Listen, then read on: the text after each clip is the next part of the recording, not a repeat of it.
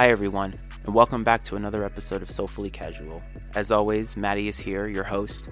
I'm here for another episode of something that's a little bit more fun than last time.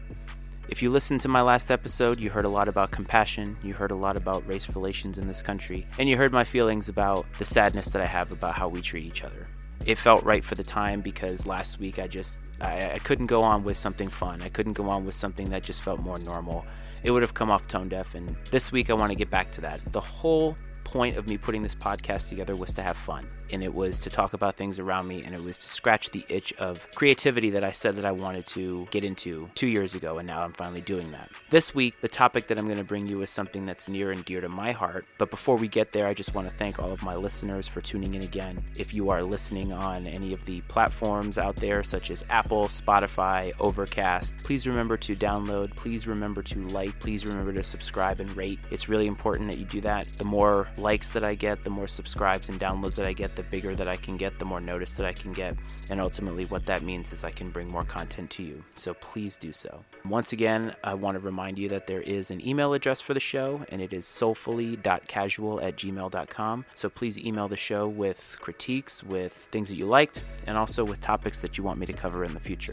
You can also hear my voice on Deep Water, which is a show that I do with my friend Cleve. He also has his own show called The Manual, and you can find both of those on your major podcast platforms such as Apple and Spotify. So for today, sneakers is what I want to talk about. Anybody that knows me in my personal life knows that sneakers are big for me. Most people would call me an addict. I like to call myself an aficionado. I was opened up to the sneaker world 2 years ago when I was in New York City with a friend of mine, AJ. He and I were there for a WWE event, and we had basically a full day to ourselves to do whatever we wanted. Being a tourist and him from the city, him living in Queens, he asked what did I want to do. And a few weeks prior to that, I had stumbled upon a video on YouTube of Shane McMahon, who is part of the royal family in professional wrestling, and he had gone to this sneaker shop in New York called Flight Club. Historically, I have struggled with casual footwear.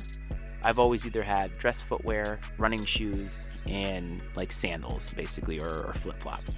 I've never really been good with having casual shoes. I always had some type of New Balance, or I would wear my running shoes, and I just never felt comfortable with that. I always felt like I looked so dopey, so unhip with it, and I just felt like my wardrobe, all of it suffered because my footwear was terrible. And while running shoes are great for the sole purposes of running and athletic endeavors, it really didn't fit the fashion mold that I was looking for. And in my mid-30s, I wanted something different. I wanted to feel good about myself. And so I said, hey, let's find that place and let's go there. So we found it on Google Maps, and we walked, I think it was 14 or 15 blocks to get there. And when we got there, I just remember opening the doors and walking in and feeling this sense of awe. For anybody who's listening who has not been there, Flight Club is a sneaker consignment store. It's probably one of the more well-known ones, that in Stadium Goods, both of which are in New York City. When we walked in there, the walls of the store are lined with shoes. And when I say lined with shoes, I mean they have one shoe on display. All the shoes are shrink wrapped to keep and preserve the what they call the dead stockness of it, or the newness of it. Basically, every shoe that they have on display. And we walked through that store for probably an hour before we even decided what we wanted to pick. And one of the things I came away with, and I didn't realize it until much later, was that the sneaker world is so great because there's something for everybody. No matter where you come from, no matter what you look like, no matter what your tastes are, there is a shoe out there for you. There is something that you can sink your teeth into and wear and feel really good about yourself. I came away from that experience with 2 shoes, both of which I have, by the way, because I think it's important to remember where I came from in this. And 2 years later, my sneaker journey has taken a major turn. I mean, I'm talking about it on a podcast that's on a global platform, which is kind of insane. But I've come to realize that there's something for everybody, and it's also important for me to remember those 2 shoes because I still love them, and they're where I started. Since then, I've learned so much about the sneaker world and what they call sneaker culture. I've learned that it is both inclusive and also exclusive at the same time. I've learned that it's multicultural. I have learned that as a white person, I'm kind of in the minority in the sneaker world, and I love that. Men, women, black, white, Hispanic, Asian, it doesn't really matter. We all love heat, and we all love the endeavor of finding it and the artwork behind it. Because really that's what sneakers are to me. They're a piece of art, especially when somebody designs something that is so different than what you see out there. It speaks to you in a way that a piece of art would if you go to the art museum. Over the last 2 years of being a part of the sneaker world, I have learned so much, and my knowledge and path down it has changed so much to where the first 2 pairs that I bought, I significantly overpaid for them, and I've learned all the different markets that you can find them. There's StockX and GOAT, which are basically like stock markets for things, and you can pay resale prices, and it's just basically standard economics at its finest, if you will. And then you can buy shoes used through places like Poshmark, Mercari, and other avenues too. Over the course of time, I've learned to be comfortable within the environment of shoes. I've learned what things are worth, not just as to what they're worth objectively to the market, but what they're worth to me. And I've learned why I became a sneakerhead in the first place. The reason I became a sneakerhead is to wear what I buy. Because at the end of the day, at age 37, it's not about how people feel about my wardrobe, it's about how I feel in it. And shoes absolutely complement that. Probably in my collection now, I have close to 30 pairs of shoes. I've bought quite a bit during this pandemic because, hell, we're not doing much of anything else, so I'm buying shoes. And over the course of the last 6 months or so, I've also found the creativity in myself to start doing YouTube reviews and so forth. So where does that lead us now? Well, today I'm a member of Replica Sneaker Reddit, which is a questionable thing within the sneaker world. Most people feel that retails are king, and I don't fault them for that whatsoever. But because of the objectives that I have to wear what I buy, I don't feel like at 37 and my economic standing in life that I should be excluded from getting shoes that I want.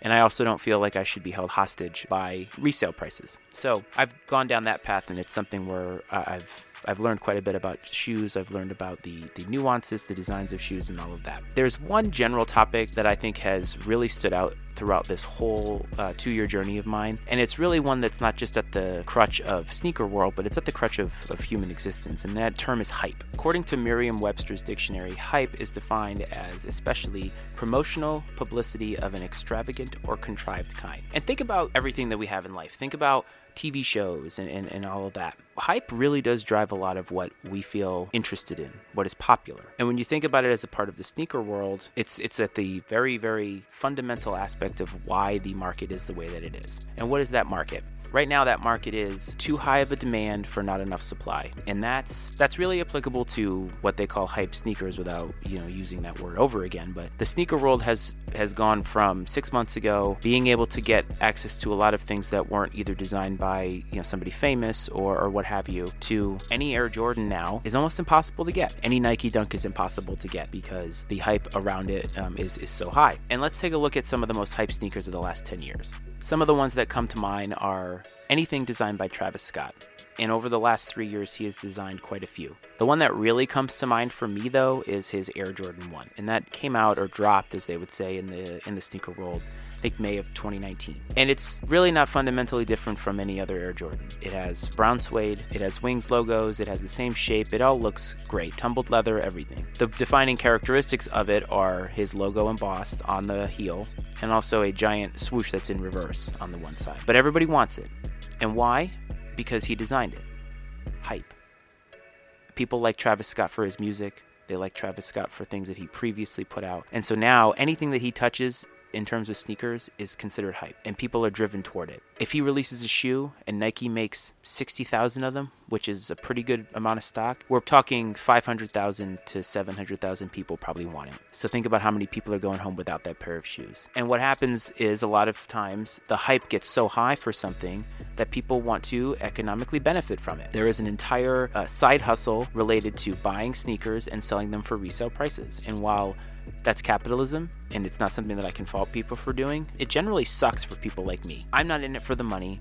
I'm in it for the looks. I'm in it for feeling good. You don't get that luxury in today's sneaker world. You don't. You either have to have a plug, which is somebody, for anybody who doesn't know, who can get you things, or you have to have intimate knowledge of how the system works, or you have to have had friends who have friends and all of that good stuff. And I'll be honest, I'm going to be 40 in 2.5 years, and I just do not have time for that stuff. I want to be able to buy what I can buy. And hype has made it nearly impossible for a lot of people to get what they want. And I guess to me that makes me sad. It's not something that should be impossible to get. Things that are hyped are generally overhyped to the point of they're not really worth what people are paying for them because it's a fake need. It's contrived, as the definition says. We don't really need them.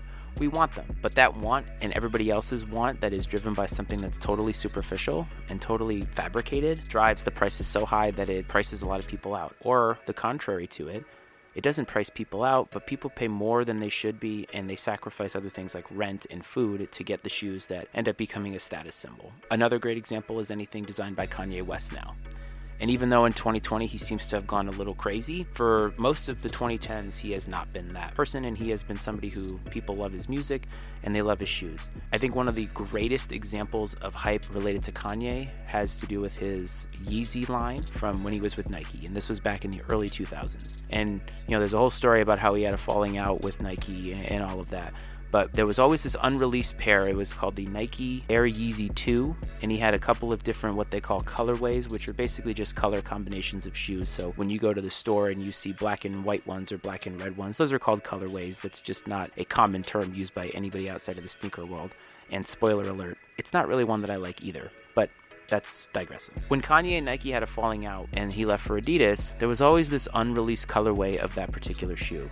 And I think he had worn it at a show or a couple of concerts or something, and it was an all red joint. It was something that people thought, is it going to release? And it was called the Red Octobers. And the famous story is that one day in 2014, Nike tweeted that it was available for sale, and the sneaker world went crazy. And to this day, the resale prices on those shoes are something like $8,000 to $10,000. It really depends on your size, but there was so much hype around something that hadn't come out because there were pictures of Kanye having worn it at a concert. And I can't tell you how often that happens in the sneaker world. But think about other things that we get hyped about. In this country specifically, TV shows, movies, are things that we get hyped about. This decade, the two biggest TV shows that I can think of that are so hyped were Breaking Bad, specifically the end, when everybody was on it, and those last 8 episodes, where I think that was one of the last times where we had to wait for episodes in between. Not really, but you get the idea. And Game of Thrones. Game of Thrones hype was crazy.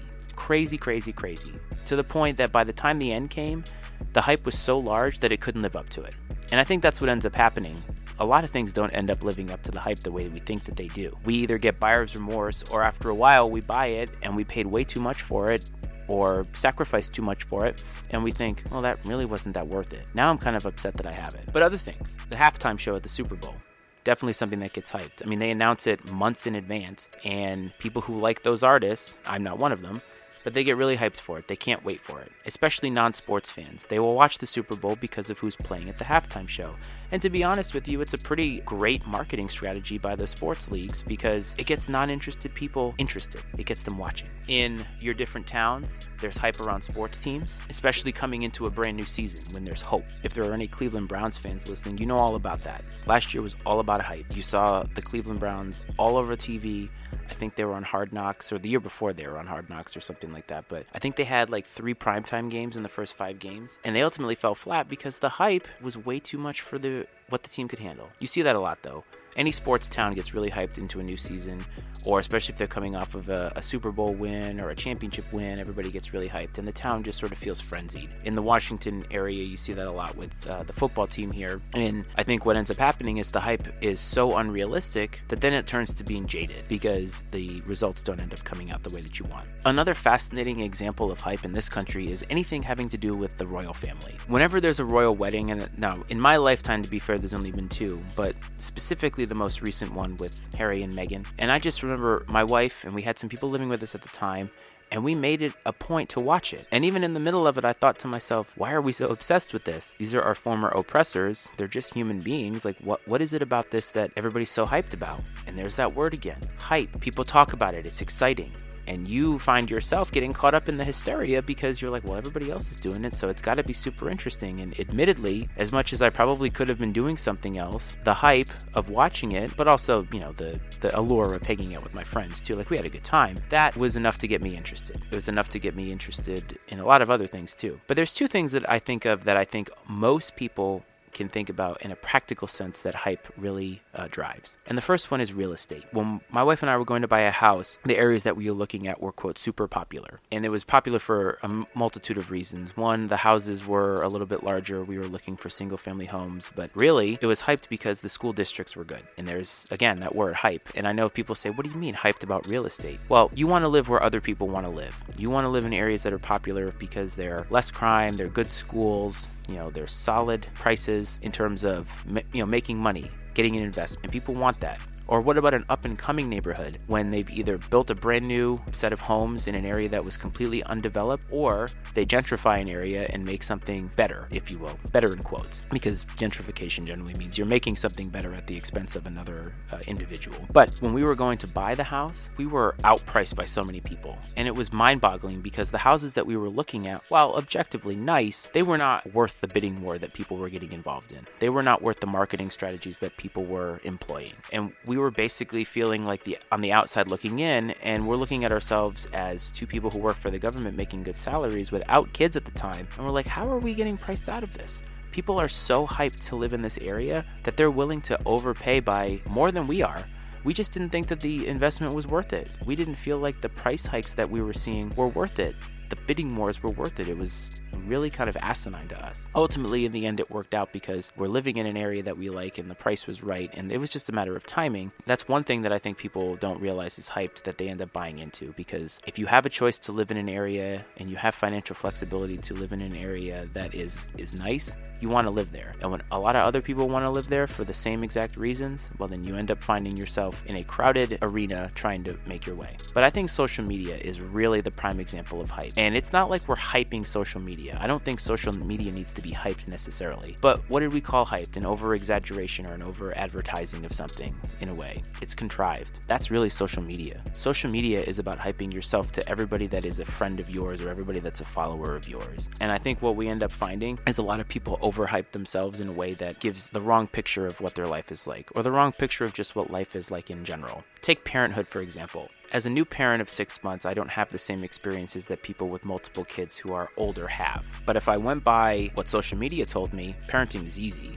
Parenting is rewarding 100% of the time. It's fun. And it's not. Like, I don't believe it. And I didn't believe it. And I've come to learn about social media that the way we present ourselves there is really not true. Most of the time we are putting out the best parts of our lives. Or if we're putting out the worst parts of our lives, we're doing it for some type of sympathy or some type of need to make people realize that our lives are not great. And in the end, that really doesn't do a whole lot for us. It gets people to say, oh my gosh, I'm so sorry and all that. But it doesn't really help the situation and doesn't really make it fulfilling.